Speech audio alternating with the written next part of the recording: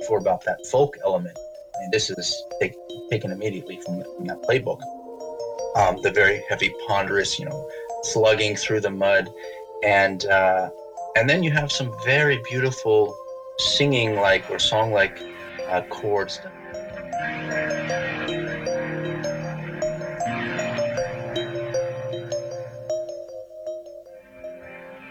Yeah, everybody's right. Everybody's running around. Where was the cat?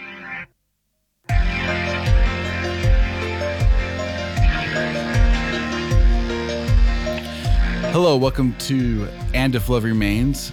Thanks for listening to this podcast. My name is Mike Levitt, and I am again joined by Dr. Elias Axel Pedersen. We are continuing our journey and exploration of pictures at an expedition.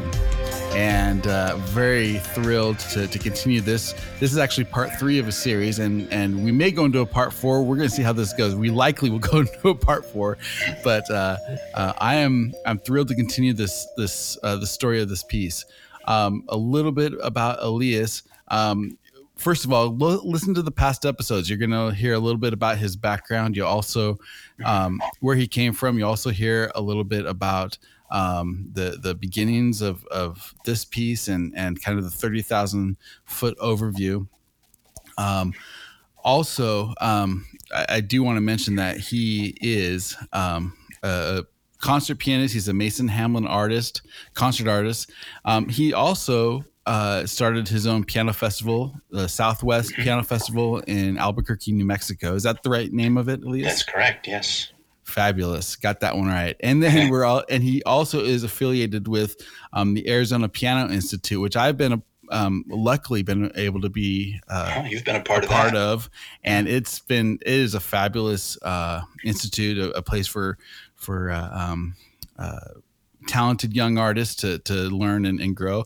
And I also have to mention one thing, and I say this as the highest of compliments I could give, is I have allowed him to do master classes with my students, and that has been a thrill for me and for them. So I appreciate all the time that Elias has put in with us, and I'm grateful for this. Again, we're going to continue with this story, and again, to kind of go back and get a full overview of the piece, go back and listen to these past episodes, part 1 and part 2. We just finished up. And help me with the French again. The Tuileries, yeah. Tuileries. We just finished up talking about the Tuileries, which is a delightful little vignette, and so we start into this very different sounding, the Bijoux. So let's talk about that. Sure. Yes. So Tuileries is, we just finished that, very lighthearted. We have all the kids playing in the gardens with the French nannies, most likely. As we know, Russia was heavily influenced by French culture. French was the main language. As we move into Bijoux, we notice another one of the main, cultures of the area, certainly Poland. And we also have to keep in mind in the 1800s that these national boundaries that we know of today were not the same. Right. My great-grandparents actually come from areas surrounding Kiev and Minsk. And today I would say, Kiev, Ukraine. But at the time, it might not have been Ukraine. It might have been owned partly by Russia or some empire thereof, or a Polish prince or king or whatever. Those cities and towns switched alliances and quite frequently. But anyway, Mussorgsky was heavily influenced by that culture, and hence the title is in the original Polish with the L with a slash through it is the W. And so this piece is very serious, very ponderous. It is basically the ox cart, Bijoux cattle or oxen, and walking through the mud. You hear these huge chords at the beginning, bum, bum, bum, bum. Yes. And something that we alluded to a little bit in our previous discussions, and certainly we'll talk about more, are the changes that Rimsky-Korsakov made, and subsequently other composers like Ravel used those changes. Bijoux is one of the prime examples where Mussorgsky starts with a fortissimo chord at the beginning in G sharp minor. So we're going from B major basically to G sharp minor. And Rimsky-Korsakov changes that to a piano, which is very effective. And certainly when you hear the orchestration, you hear this kind of entering oxen cart being pulled from a distance, coming into focus. Right. But I think Mussorgsky's idea of this stark contrast between the Tuileries and the Bidoux immediately, in your face, I think that has another kind of, meaning to it. And maybe there was something in the gallery, back to harkening back to Hartmann's gallery, this huge exhibition. Obviously, this is pictures at an exhibition. So one wall separated the Tuileries from the Bidoux image, and you're just hit in the face with this. But I mean, there are many ways to interpret that. Well, it's also interesting because there isn't a promenade in between. I think this is the first time in pictures that there isn't a promenade. You just do the Tuileries and then your Tuileries, and then you're right into the Bidoux. Yeah, that's a very good point. Yeah, it's such a stark contrast, and you're thrust into this vignette so quickly. And yeah, maybe that's the point of not having a promenade between. And so I love this piece. It has really two different characteristics in it. The really heaviness, the pesante, and we've talked before about that folk element. I mean, this is taken immediately from that playbook. The very heavy, ponderous, slugging through the mud, Mm-hmm. and then you have some very beautiful singing like or song like chords. Da, da, da, da, da, da, da. Very beautiful, kind of over the countryside. Maybe there's hope. Maybe this man or farmer who is taking his oxen to market to pick up something. Maybe there's some hope for his life. Well, it's funny that you mentioned that. That makes sense to me. And just from a cultural background, there's the church I belong to is the Church of Jesus Christ of Latter-day Saints, and we have a pioneer tradition, and with that comes this ox cart tradition. And it's funny. There's a song I learned as a kid. It was called Pioneer Children Sang as They Walk, and it's funny because everybody makes fun of it in our church because it's slow. It almost slows down. Pioneer children sang as they walked and walked and walked. Oh, that's cool. Anyway, it's talking about all these ox, but I can see the with these pioneers traveling over the Americas, trying to find a new home, trying to find a place of their own. And I don't know the whole history of what's going on, with Bidoux, but I can imagine in my mind a similar thing where you say there's hope in the future. And that's really what pioneers, that's what farmers, that, they're planting now, not for them, they're planting for generations to come. Right. Yeah. I mean, I come from both sides of my families are farmers. My father's side in Sweden, when we would go visit that family, we'd stay on it was my grandfather's farm, then was handed down to the eldest son. Now, actually, he's passed away, my uncle, and it's his son, right, who's my cousin, who owns the farm. So third generation, and then he has some kids too that would be fourth generation. And then in my mom's family as well in the Midwest, Iowa, farmers. And that's what it is. The idea is planting for the future. Actually, you were speaking about Latter-day Saints, Mormonism, and I'm actually from the Jewish tradition, and we have a holiday, number of holidays celebrating spring and planting and whatnot. Sure, yeah. We have things like Sukkot, but there's a holiday for just planting trees, and that's very important. The concept of, why are you planting this? It's not going to help you. It's it's for my grandkids, kind of thing.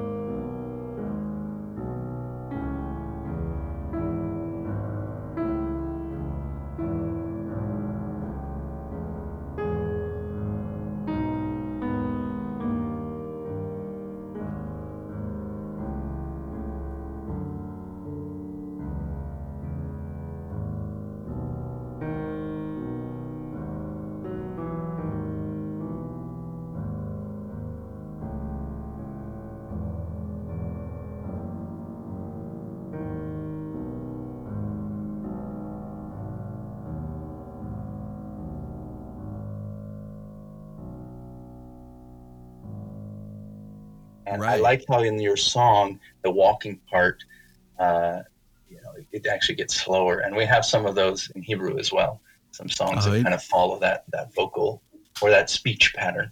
I think Mussorgsky, like I mentioned before, along with Janáček, is very good at translating speech into music. And not that there would be words to this piece, but I think if words were to be put to it, it's very idiomatic for the voice, and he kind of does introduce a little bit of that rubato feel naturally. And so he had a really quite a penchant for writing for the voice, and he really got that across in this piece. And I'm trying to think else. Did he do in his other works? Did he do? He did an opera, I believe. Did he do other works for voice? Yeah, he did a couple. So Hovashina is, I'm not probably saying it exactly correctly. And what is the other one? Boris Godunov is his big opera. Those are very heavy operas, and their register is more in the bass and the baritone section. But he featured in that more than the Italian operas, where you might have, or French operas. It's more light, airy, more featuring tenor, soprano, etc. But yeah, he did write a lot, and then he wrote some incredible song cycles. What is the one I played the song with Sun? I can't remember it right now. I'll look it up. But song cycle, yeah, they're beautiful. Yeah. Let me see. Sunless, that's it. It's the Sunless song cycle, and those are beautiful. So he really did quite a bit for voice. Voice and piano, operatic stuff, and composers. That kind of goes into translating into other cultures too. I feel like composers, like Mussorgsky, like Dvorak, who are Mozart, who are fabulous songwriters. Like their melodies are transcendent, they're beautiful, and really do. Transfer from culture to culture and from time to time in a way. Mm-hmm. Yeah. Those Germanic ones too. Schubert. I mean, he wrote I don't know how many lieder, over 600 or something like that. But you can see that in their piano writing as well. Two things I want to mention about this piece as well, which ties into what I did in a lot of pieces in this particular recording.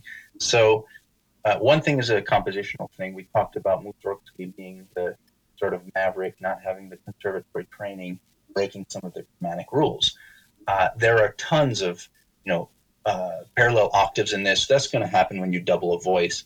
But not only that, the filling in of certain chords and parallel fifths. There's a lot of that in here. So this piece can be shown as an example of not a good student submission. If you were at a conservatory and you sent this in, he probably would have gotten bad marks. Just from a composition standpoint. The other thing I wanted to mention is the recording that you're using for this, I recorded in Banff in 2006 and released in 2007. And I had only played it for a couple of professors at the time. One I mentioned, Sergei Babayan, and that was probably the largest influence.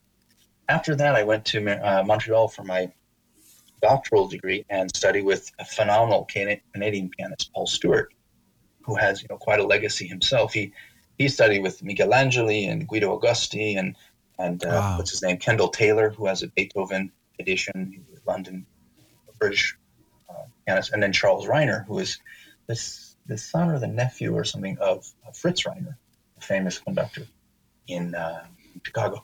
In any case, I studied with Paul, and he was my thesis advisor on this work, and I performed this piece much for him, and I played it for my second doctoral recital, I believe. And I recorded it then as well. So the reason I'm bringing that up is that a lot of my interpretation of it changed with him. And a lot of the excesses that I was adding, I was being influenced by Horowitz and Pletnyov when I started playing this. And I was adding things such as in Bidwo, I was adding the fillers to a lot of these open chords. So he might do open octaves or maybe a fifth in the middle, and I was filling in the third. So it was richer. And I felt that, we can get into the question of whether or not that's being true to the composer, which I mentioned previously that I want to do. But it's, I think that it was really lending to his character that he was trying to illuminate. Adding the third, or adding when the you took it third. away? Yeah, I was adding the third, making the chords. So he was marking fortissimo, and I was adding thirds in there to make the chords richer. Right. And I added things in Tuileries. I added a couple little ornaments, some little Nachschlags before the notes, which you'll hear in the recording. And when I re-recorded it and performed it again in, when did I do that other maybe 2009, I took a lot of those excesses out because I felt they weren't being true, and I could still have the same effect without adding those. So my mentality on the piece changed a bit. I still allow for those things, and I think, I don't know, one could argue that it's different, add a bass note or something like that in this kind of a piece, or in Liszt. I sometimes do that at a lower octave than it would be to do that in Bach or in Mozart or even Beethoven. They were so specific, and I don't add notes in those composers. Why would we add it in Liszt or in Mussorgsky? That's actually a really good question. Why would we? Yeah, and I think, it's hard. It's partly subjective. I think in those instances, somebody like Mozart, to add a lower octave. I was gonna say, or what? Maybe a better question is, why wouldn't we? Mm-hmm. I think it would change the character a lot. We have to think of Mozart sonatas, let's say, being written at his time where the keyboard range was not as great. He would have had maybe a six octave range potentially. Right. Bach is even another story because he wouldn't have even had a modern piano. He would have had maybe the early versions of what he did, see early versions of forte pianos, and certainly harpsichords and organs and clavichords. But the range was much smaller at that time, probably 4.5 to 5 octaves. And so when Mozart writes in a certain sonata, maybe a low F, that's amazing. That would have been the lowest note on his piano, or maybe he had a Broadwood that he was playing on. I know Beethoven liked Broadwoods a lot. And so that if we just add a lower F on our modern piano because we've got it, that I don't know. It kind of is like, well, now that's one of our lowest, but it takes away from the effect that Mozart would have wanted at his time, I think. Well, so Mozart, this goes back to what we talked about before, even audience or our expectations, our ears, how they change. A low F, sounds like nothing to us, where to him, he couldn't have even concede the F below that. Right.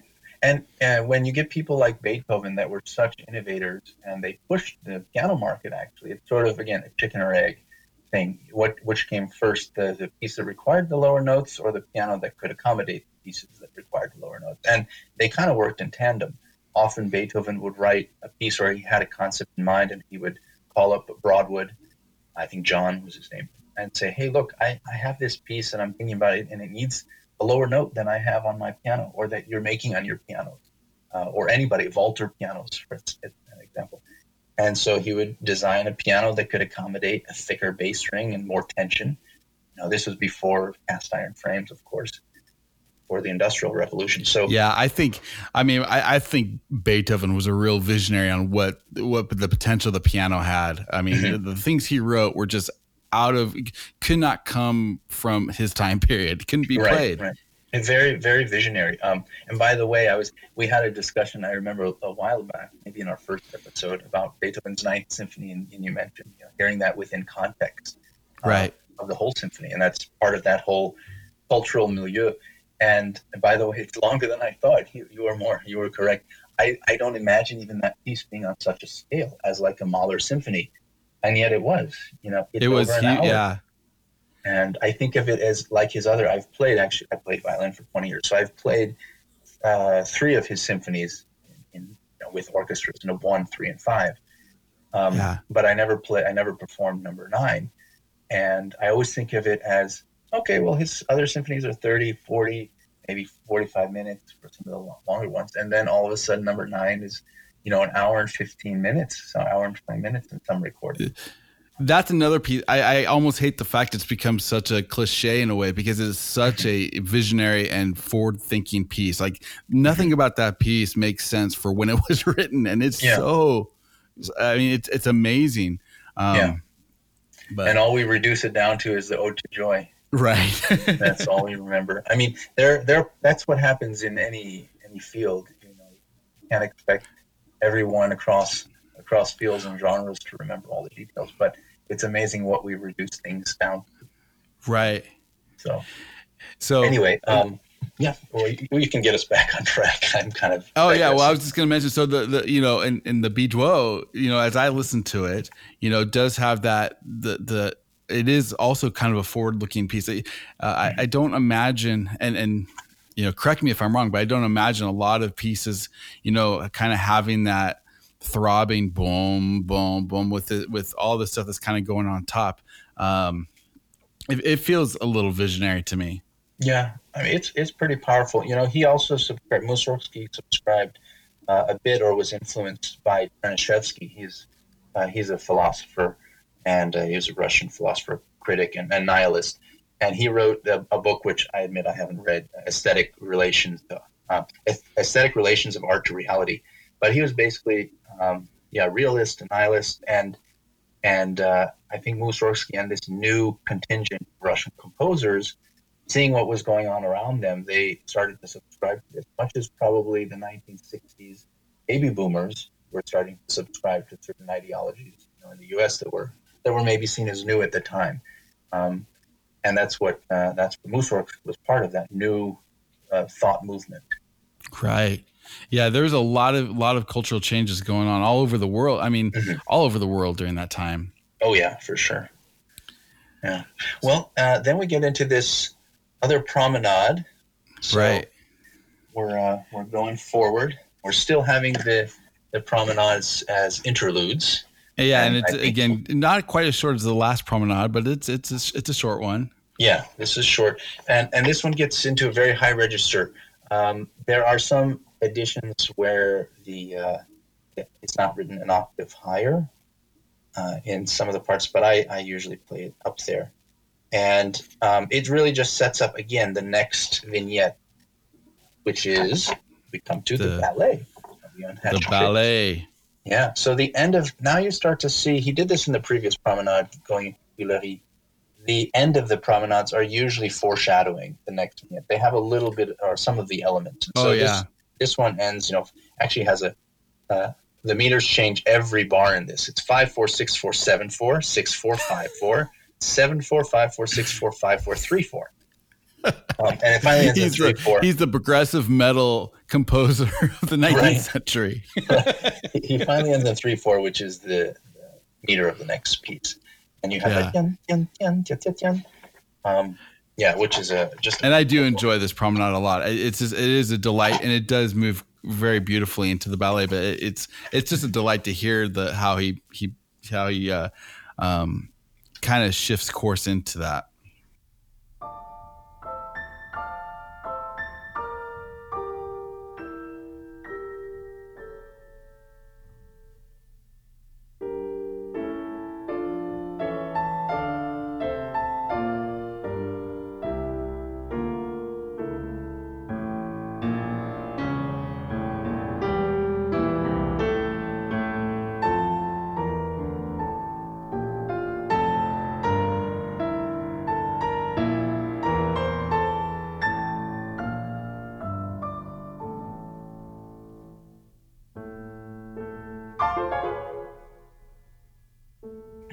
Yeah, very good at the transitions. So we get into this. This is sort of a little miniature piece. It's a very short vignette. Goes by quite quickly, and it's based actually on these costume and set design sketches that Hartmann did for a ballet. It's called Trilby, where that's kind of the Demon of the Hearth or the Elf of Argyle. And this was produced in 1871. Some sources say a little bit earlier, maybe 1870 in St. Petersburg. And he used children from the Imperial Ballet School. And he choreography, I'm just reading a little bit from my thesis here, was by probably Marin's Petipa, and set to the music of Julius Gerber. And so it's a short story, and Hartmann designed sort of all the costumes for it. And we don't actually have any extant costumes, but we have sketches of those little kids in like half shell eggshells or whatever with chick heads or whatever. It's pretty cute. Yeah. Well, and this is it's short, but it's funny. It's delightful. Mm-hmm. Yeah, it's a simple piece in a way. It's actually quite difficult to play and keep clear. Um, of course, when you're having different instruments play, maybe the ornaments on top, you can have flutes and you can have maybe the strings playing the lower chords. It's one thing, but to get that sort of clarity on the piano and jumping around, it's tough. Now, one thing I do in this piece, which I've heard, maybe it's just become a tradition, and again, we sort of have to ask questions of tradition. But when so if you're looking at a score in measure 5, after this opening, then it goes up, up, up, up, up, up, up, up. It sort of has a rising line. It's not quite chromatic, but it's often customary to kind of speed that up as the ticks would maybe be running around, scrambling. It's not so metered. There's nothing marked in the score about a cello-rondo or anything like that. But I enjoy doing that maybe the second time around because there is a repeat. So right. That's kind of fun to do. And then from a technical standpoint, I'll just talk about the trio section. So this is in a ternary form. It's a scherzo trio or scherzino trio, which is Italian for a little joke. And then the trio section, and then it goes back to the scherzino, and then basically you go into the next. There's a small coda, and you go right into the next vignette. Which again, there's no promenade between this and the Samuel Goldenberg and Schwoily for the next right. piece. But the trio section features some trills in the right hand with the outer fingers while you're holding the thumb in most cases. Oh, so, wow. Technically speaking, you're trilling. I usually do with 2-4, alternating with 2-3 while holding the thumb. And then you've got some voicing issues in the left hand as well. So I hope people can sort of hear that when they're listening to the recording. But yeah, technically, that's a big challenge.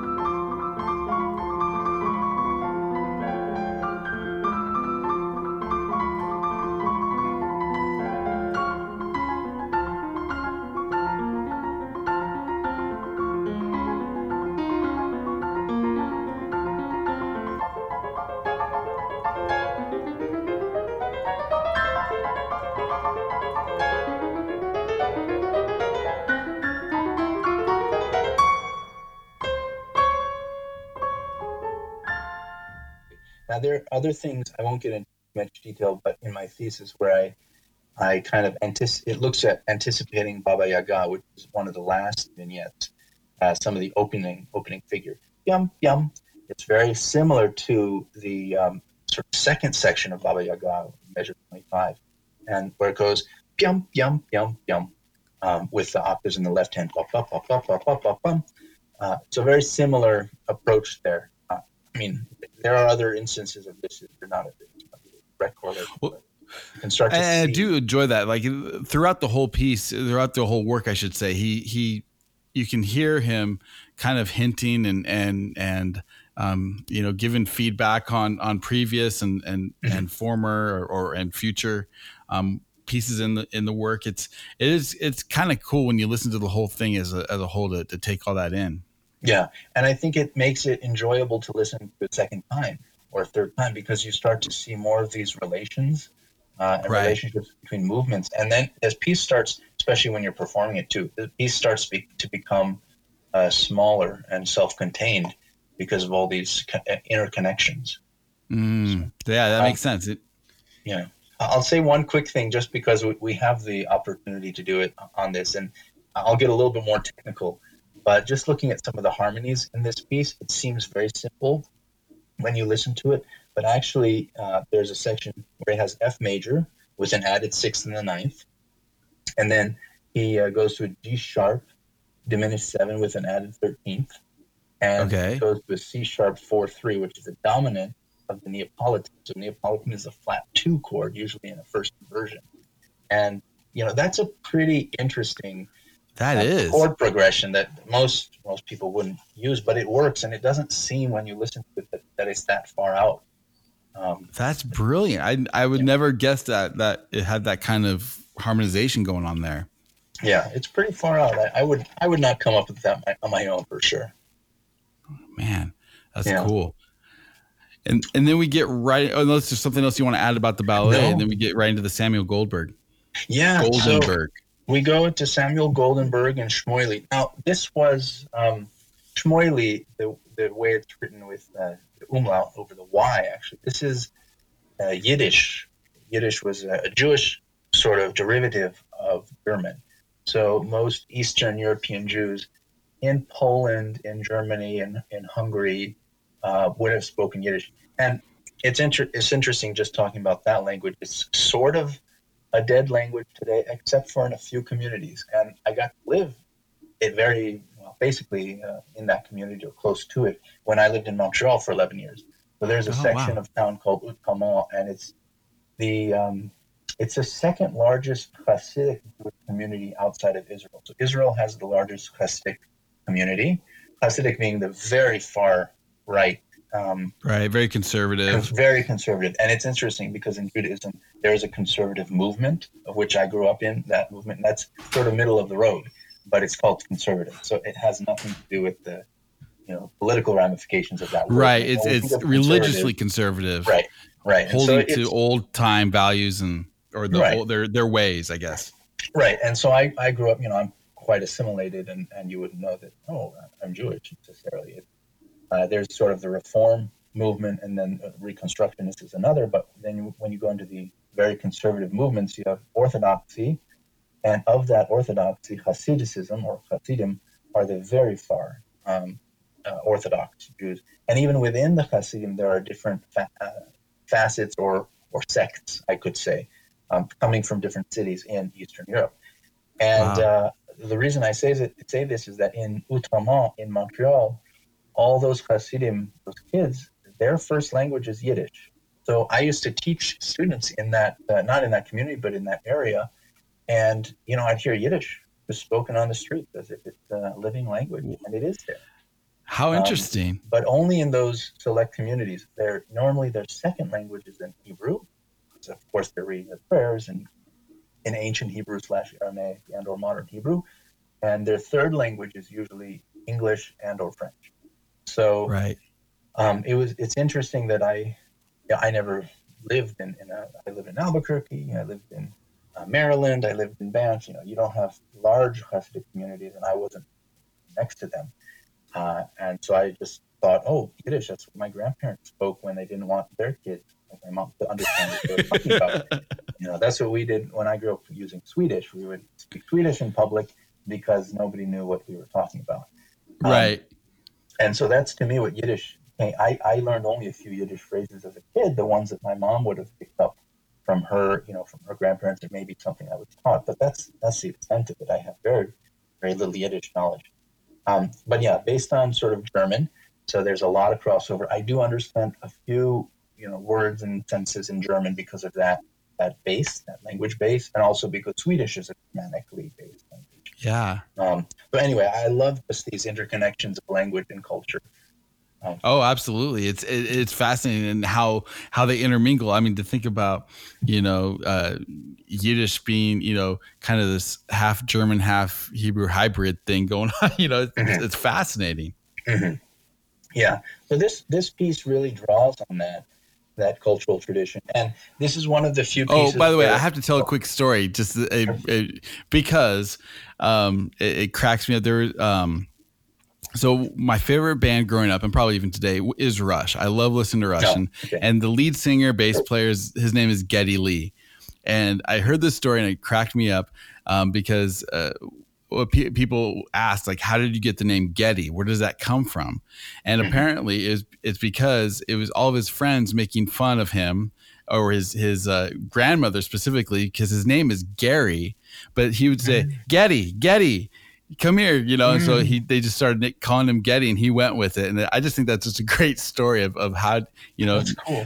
how language and even something simple like that, like I bet there's kids out there in the world whose name is Getty because of that, because of a grandmother who's saying Getty when because she didn't have the language, or whatever.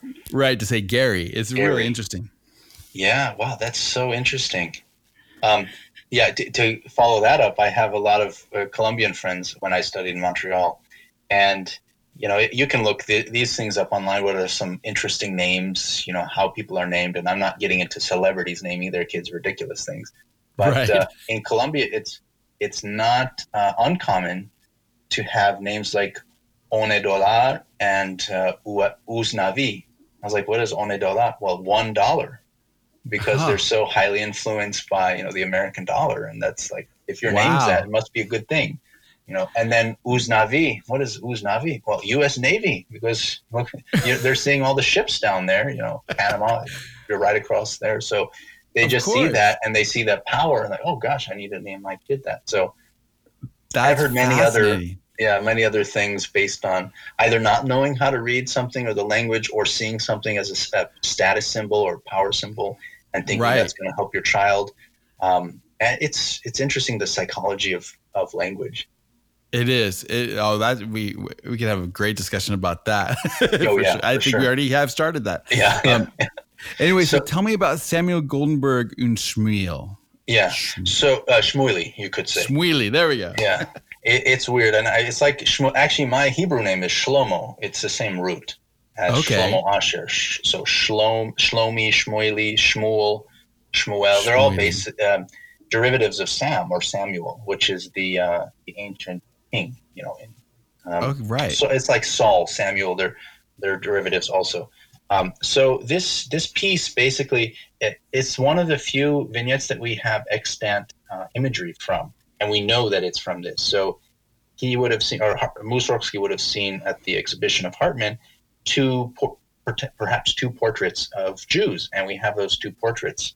One is of a rich Jew, with a skull cap called the kippah or the yarmulke, and a very nice overcoat, black overcoat, and then the poor Jew, which he looks like just on a hovel. He's poor, his tattered clothing, and those are two of the images that are always published with scores of this piece.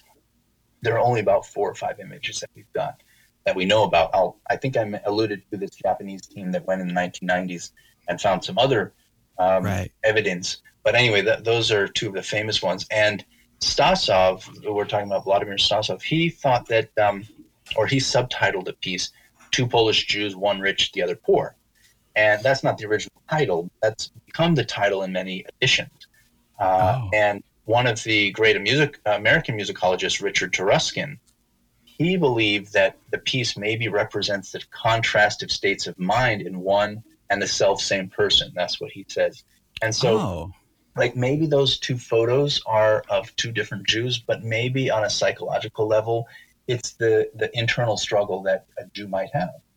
And so do you see that? Can you see that as a possibility as you play it? Does that resonate with you?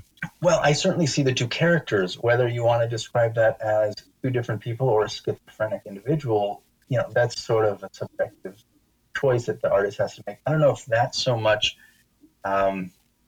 changes how you would play the piece, because even if it was a schizophrenic individual or with just two different sides to him, arguing about himself. We all have those sides in a way. Absolutely. All those struggles. And, maybe it was a Jew that was in poverty and grew to riches. Or maybe it was a Jew that was rich and, squandered the money and went into poverty. We don't know.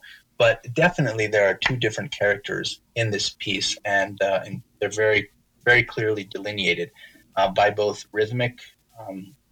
their rhythmic nature, also the content and of the notes, and let's say the intervallic relationships between the notes, and then the speed of the notes.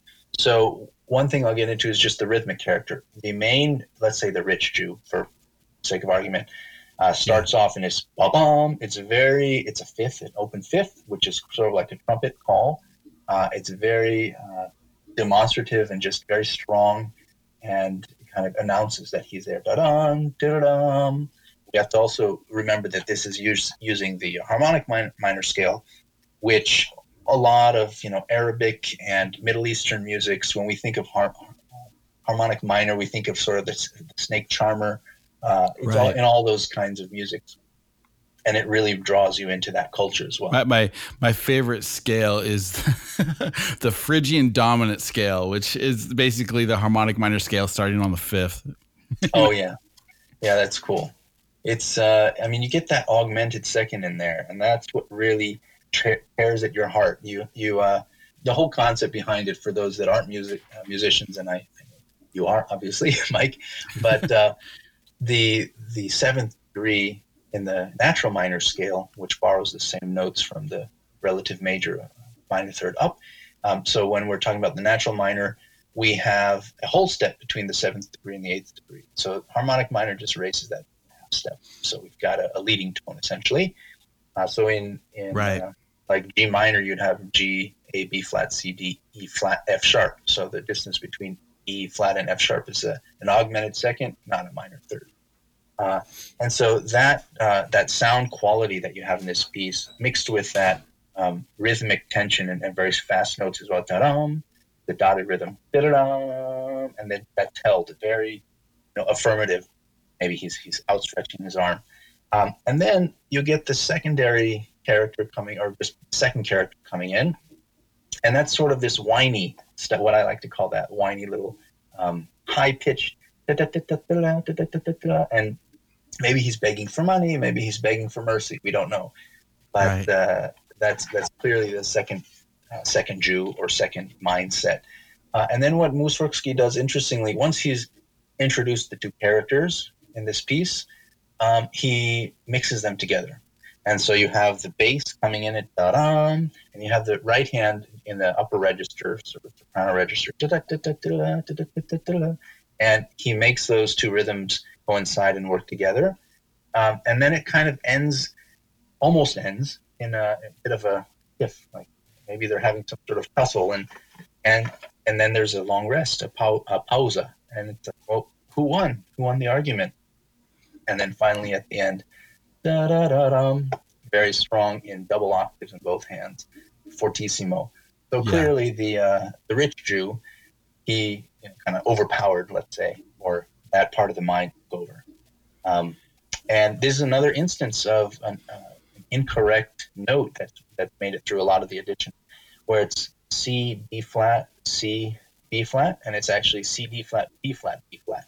So instead of da-da-da-dum, it's da-da-da-dum, that double note, that repeated note, adds a little bit of emphasis.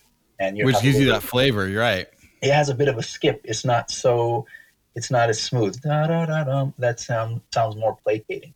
The da-da-da-dum sounds much more authoritarian. Right. So, yeah, I think there are a lot of interesting things. This is one of my favorite pieces.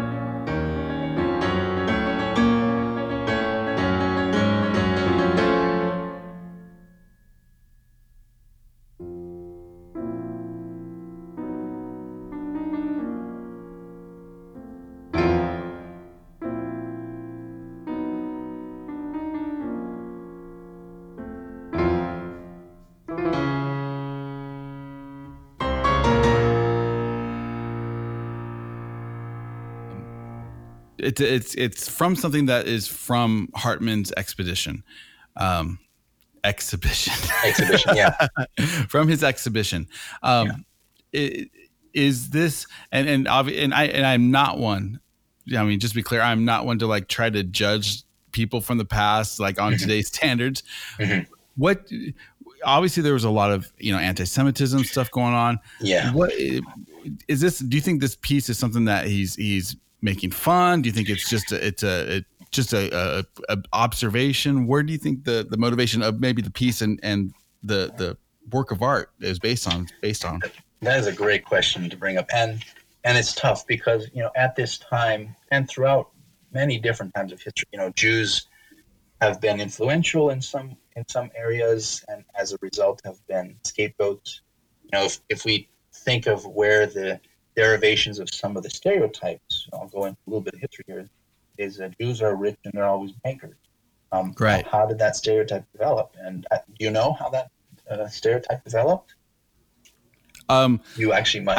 I think it has to do something with they were the one group of people that were allowed to charge interest on loans, and so they were the money lenders.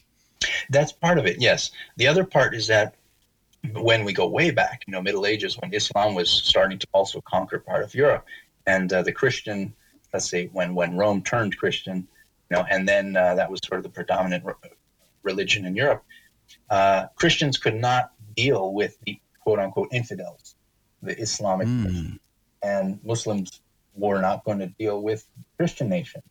But Muslims did deal with Jews, and there were Jews living in those areas as well. What later came to be known as Palestine, and now it's all the countries, Israel and whatever, of the Middle East. And Christians also, though they saw Jews as second-class citizens, and if we look in 1492, with the purge in Spain, the Inquisition, yeah, of course they were prosecuted and persecuted, but they could deal with them and they could sort of live amongst them. And so if they wanted to trade, and certainly the wealthy people wanted to trade with people, with the Muslims, the Islamists of the Middle East, and that whole spice trade route, the Silk Road, Jews were often the go-between, the middlemen. And so they could deal with the merchants in Muslim merchants, and then they could charge a little bit of interest for doing all this work and taking it across the land, and then come to Europe and charge a little bit of interest there. So gained a lot of wealth because they were the one group that could deal with all. So anyway, that came to kind of hurt them in the end, because that stereotype was put on them that money lenders, and they want to charge you interest up the wazoo. Well, yeah, if I were traveling 1,000 miles with a camel back then, I probably want to charge some interest too. So back to the original question. Well, that's the thing. I mean, the one of the great commandments that are always broken is thou shalt not covet, and whoever has the most is going to get the blame for whatever other people's problems are. It seems to be. Exactly. Yeah, thou shalt not covet. Exactly. So I think to get to your original question, was this piece written sort of in good faith, or maybe as part of a cultural anti-Semitism? I wouldn't go that far. Of course, Russia had a lot of anti-Semitic problems at the time, and then not too long after this, you get the pogroms, and my great grandparents actually escaped from those areas around that time, or maybe right before, and certainly before the outbreak of the Russian Revolution in World War I. So they kind of survived that, and they got lucky. But a lot of Jews didn't, and so that was part of the cultural, aesthetic at the time. I think that Mussorgsky and certainly Hartman, and I have to do some research. I don't know if Hartman had any Jewish heritage. I mean, he had Germanic heritage, but oftentimes those were intertwined. There were a lot of German Jews, that were traveling to Russia, and I don't know if they probably had some sympathies for that culture, and I think this is more just to show what they thought it was. Now, of course, the piece is a little bit stereotypical of what a Jew might be, or what they might have seen a Jew be. They probably didn't think of it as being racist or anti-Semitic. Right. They just thought, well, that's what Jews kind of are. They're relegated to the ghettos, the actual original ghettos. When we think of World War II, the Polish ghettos were some of the largest in Warsaw, and they were just all very poor Jews. And yeah, so it's an interesting question. I think he's trying to show the nobility of it, and maybe the other side too, to show that there are in every culture, that you have the great ones and you also have the not so great ones. And I think a lot of times you can use culture as a mirror in the sense that, for example, if this is a rich man and a poor man, and what a better way to put it in a cultural way that everybody can quickly understand and go, okay, I see what's going on, than if you make them Jewish, okay, I get the stereotype. I see what artistically what you're trying to do, and you're trying to, not necessarily play on the stereotype, but you're trying to. It's a cultural language that we all have. Mm-hmm. Yeah, and maybe some of that is we need to change. Maybe it's hard to change, but at least we're kind of aware of it. I mean, I think that's quite apropos based on what's going on today. We really have to think of these different heritages and what our innate biases are. Like I said, I don't think he was trying to be anti-Semitic or even poking fun at anything, even though today we might see that the whining Shmueli is a little bit poking fun, like, he's just whining. But every culture is going to have upstanding people, for the most part, and then some that are maybe not, or maybe got put into that position against their will. For sure.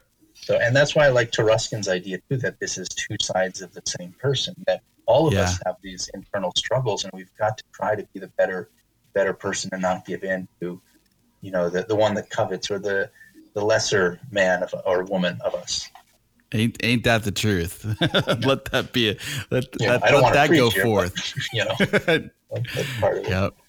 Yeah. So we finish up with this delightful piece, and we head into the last of the promenades. Let's talk about that for a minute. Yeah. So this is really the midpoint of the piece. It seems amazing. We've talked so much. This is going into our third podcast, and yet we're just scratching the surface. But this is really the middle of the piece, and it brings up a lot of controversy because this promenade is as big as the first one, and is actually grander because he does start to fill in a little bit more of the chords, and it gets a little bit bigger in nature, and it really separates this serious kind of piece from the next one, which is more lighthearted. The marketplace, basically Limoges. This is the marketplace in France, and so this particular promenade is about 2.5, 3 minutes. I can't remember. You probably have my CD. You can, say how long it is. But it's about a minute and a half is what it says. But minute. Okay, so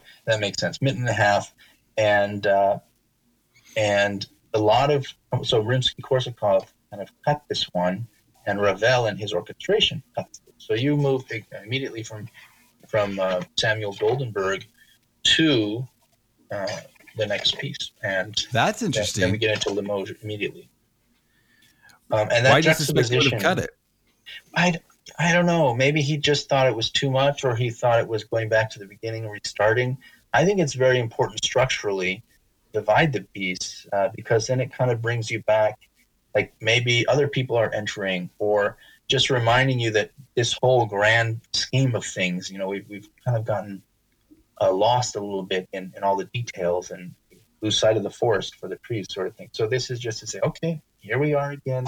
Let's remind ourselves we're still on this journey together.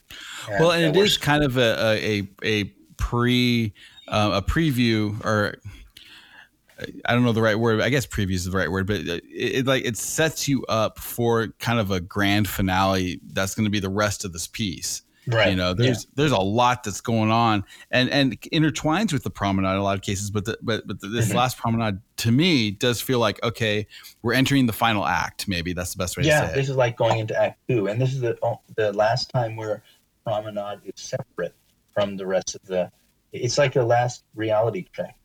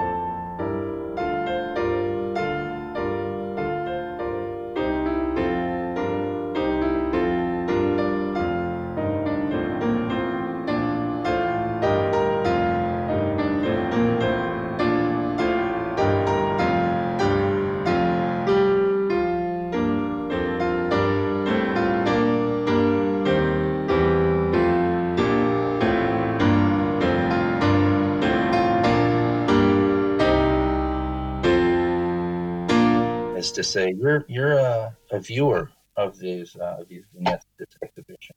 You're not yet part of it. And after this promenade, you become part of it.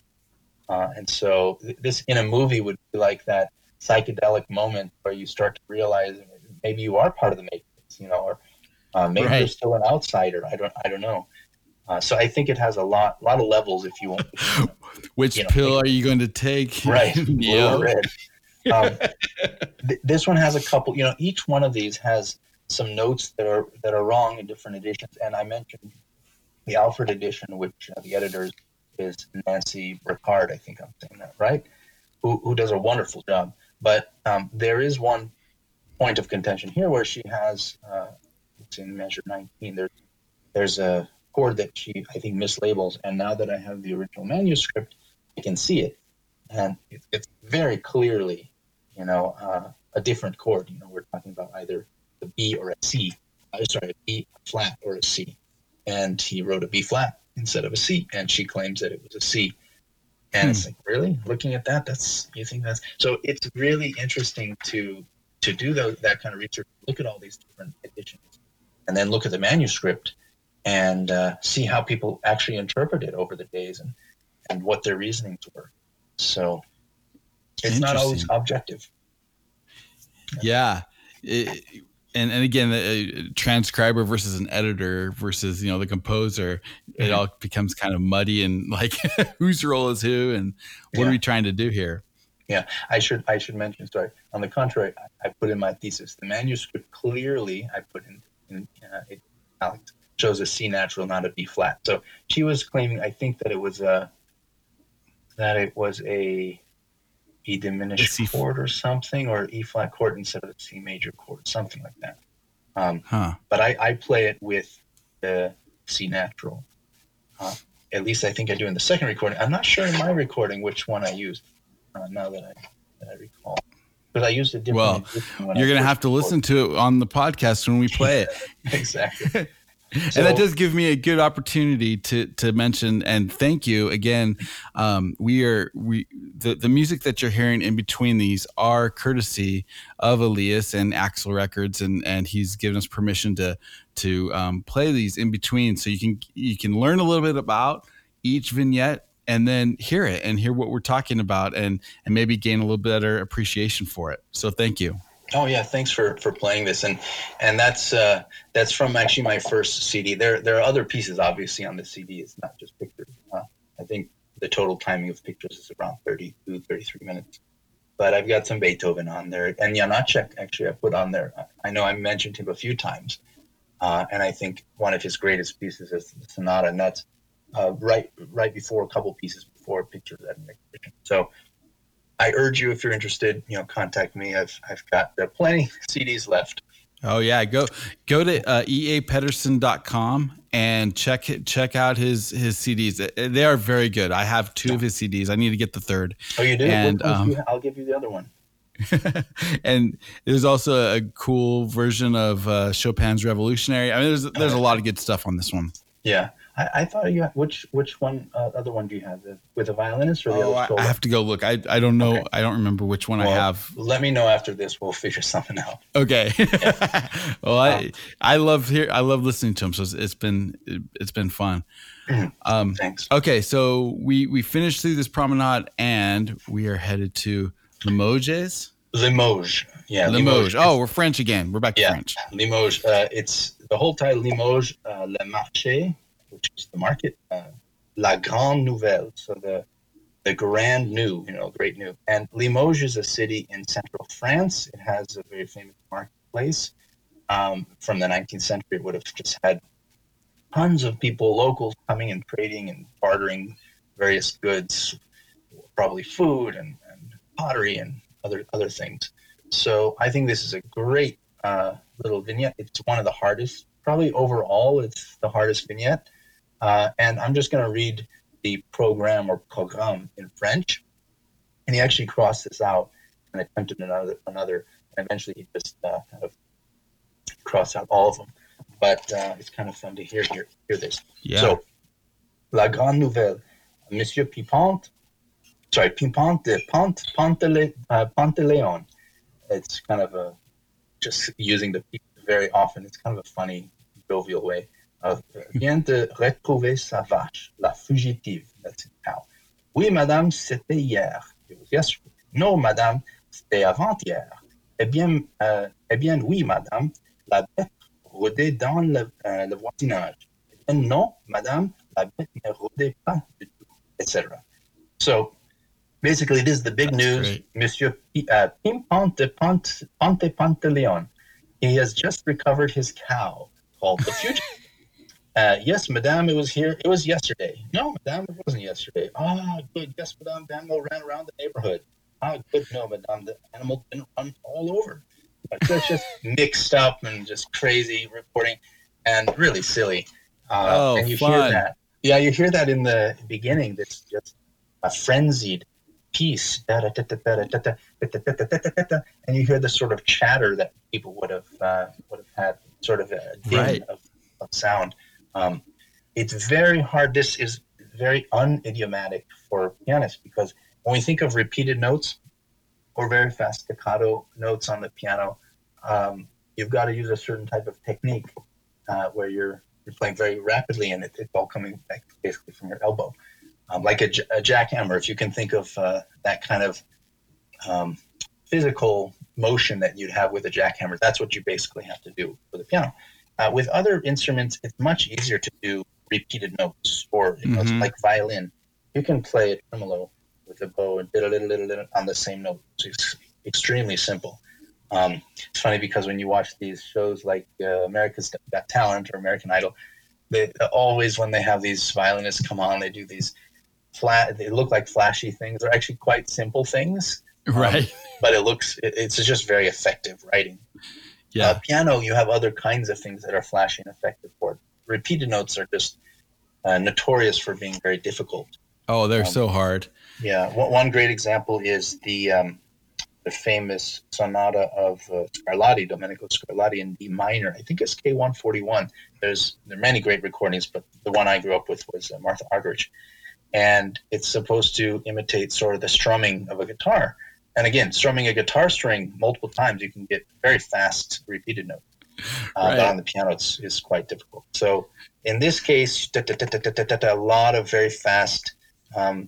We got the mercy at the piano too, because that action, you're never quite sure who's going to come up. Yeah, you're never sure. And the left hand, you're doing these chords repeated and changing. It's just very fast, very frenzied. You almost get into it physically. Like you're in the marketplace, and my heartbeat rises quite a bit, and my blood pressure probably goes up a lot too when I play this particular piece. It's just very difficult. Wow. So, yeah, pretty neat. And then it ends in this huge flurry of just a mess of notes, kind of. And then you just everybody's confused about the cow. Yeah, everybody's right. Everybody's running around. Where was the cow? It was here. It wasn't there. Yeah, it's pretty crazy. And then so another piece that he was kind of influenced a bit by in this writing, when we think of repeated notes, which is in some circles considered the hardest piano piece ever written, or at least romantic piece, is Balakirev. He was one of the other Mogucha Kuchka, one of the Russian Five. He wrote a piece called Islame, Oriental Fantasy. And that is an extremely difficult piece. And I've performed it a number of times. And it's just as soon as you start that, it's like, oh boy, here we go. And it has tons of repeated notes. Oh, wow. And so similar kinds of technique for that. That's a harder piece for sure. But a lot of Russians use this too. Petrushka, Stravinsky, uses a lot of repeated notes too. Maybe not. Well, and it's interesting because you also you see that like a lot of a lot of times, like even like modern jazz players, they'll play they'll play it like on the offbeat, and so you have this, instead of having the da da da da da, it's da da da da da da, and it has more of a galloping effect, Mm-hmm.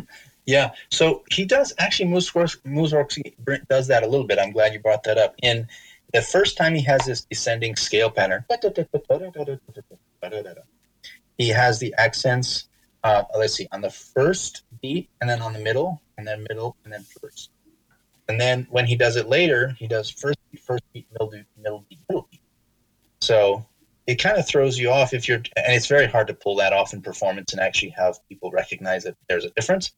But when you're listening, it's da da da da da da da da da da da da, and the other one da da da da da da da da da. It's a little different. Your meter is thrown off a little bit. Your stasis is thrown off. So pretty cool.